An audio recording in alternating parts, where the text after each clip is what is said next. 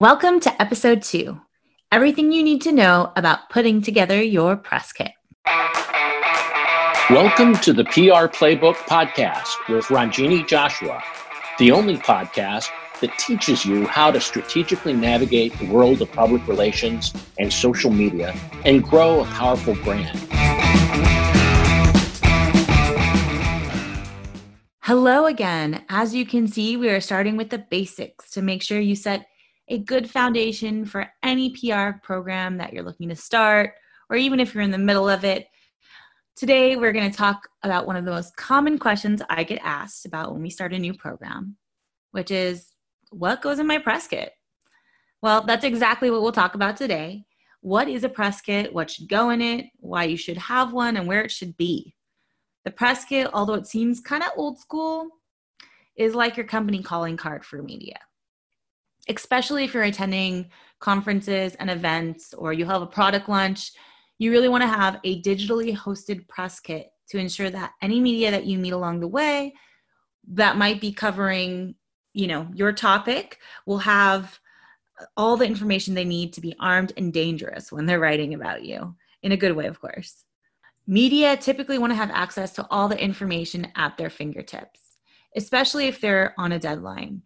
The press kit gives them access to whatever they need and have background resources about your company so that you don't need to have a million email exchanges that pretty much none of us have time for. Let's start with what may be expected to have in a press kit.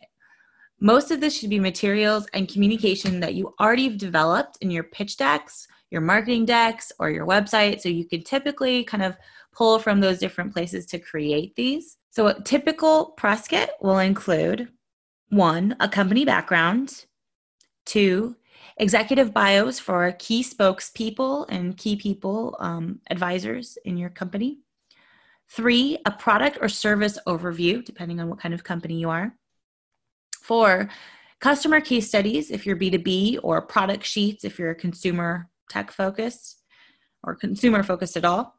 And lastly, any press releases that you've released, maybe in the last 6 to 12 months. So I typically want to put anything that's in the last calendar year, and then also sometimes anything with funding, just to have like a historical background reference. So let's briefly dive into each one of them so you know exactly what you're creating. A company background should have the basics about how your company was developed and a brief direction on your mission as a company. A short version of this could also be your boilerplate for any press releases that you have. And then in addition, this could be pulled from your About Us section from your website. If you're a startup, you may also talk about your funding and lead investors.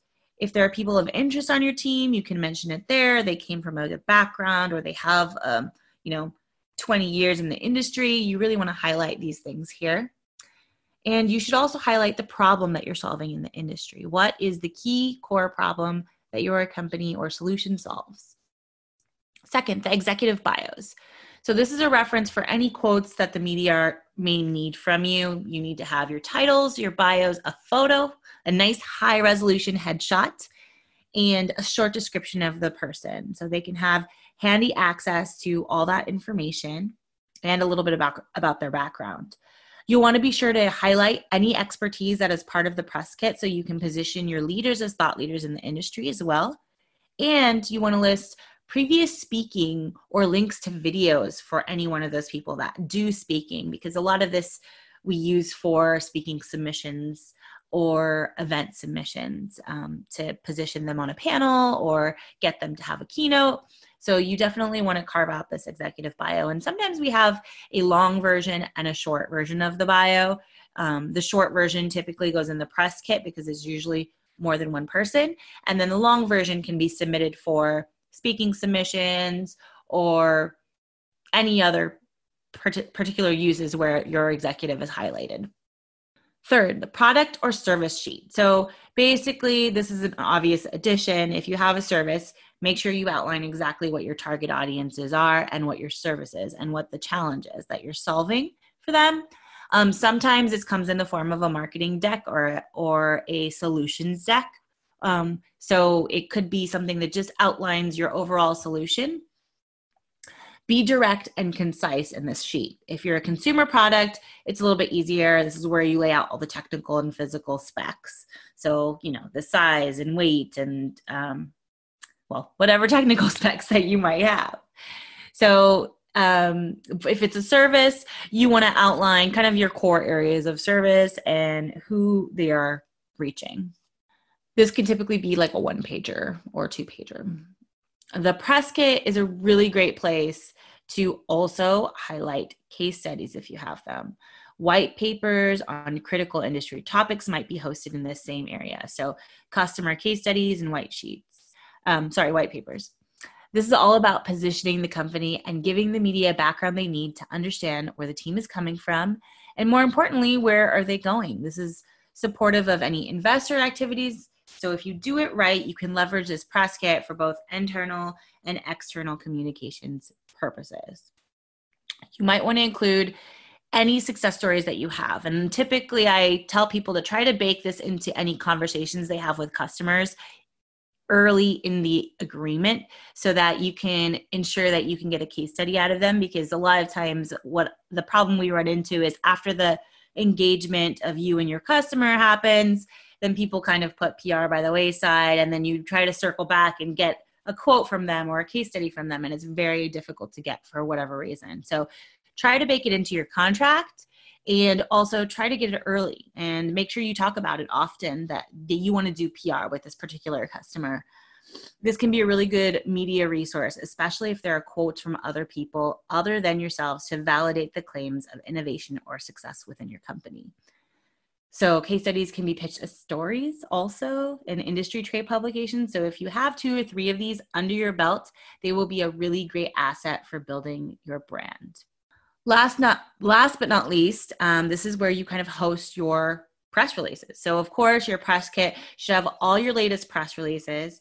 I typically recommend that you put the most recent ones in there. So again, like last 6 months or so, or anything within the calendar year. And then again, this bears repeating, also any announcements of funding. So they have historical background on the company and they can kind of refer to whoever's been supporting the company. Lastly, where should you host it? So this is kind of another challenging question I get. So right now we use a lot of Google Drive, and you can make a public link on Google Drive. You can also use Dropbox. What I do recommend is that while PDFs look very nice, they're also kind of difficult to work with for the media. So you might want to have a Word document or a locked Word document, or you can individually save each of these different pieces and then have them download them separately so they can work with them individually. It just makes it a lot easier to copy and paste, especially when it comes to quotes. So when it comes to pulling quotes or pulling information, you want to think, how are you going to make this the easiest possible and facilitate the media's story? And so Word documents are really great in that perspective, but of course the PDF looks nicer. So sometimes there's a challenge picking between those 2 options. And then, like I said, Google Drive is a great option. If you host it on your website, make it a downloadable link where they can download individual assets, not the PDF as a whole, which is kind of a pain. Or you can get, do Dropbox. So any place that they can download everything. And it's easy if you could just shoot them a link and they have access to everything. The last thing I forgot to mention is images. If you have logos, images of your product, and then of course, images of your executive, which we spoke about in the executive bios section, make sure you have high-res images of everything, which is 300 dots per inch. So you want to have a hero image if you have a consumer product and a lifestyle image. A hero image is an image with nothing in the background. It's just the image of your product highlighting it. And a lifestyle image is the product in use in day-to-day life. And then you want to have a PNG version of your logo so that it's just really easy to use and overlap into any story. So that's all we have for press kits for now. As usual, we have free resources on the website and worksheets to help you create these documents mentioned in today's podcast. If you have any questions, comments, or suggestions, or if you just want to know if you're doing it right, don't be shy. Send me an email at podcast@thesilvertelegram.com. Thank you for listening to the PR Playbook podcast today, and see you next time.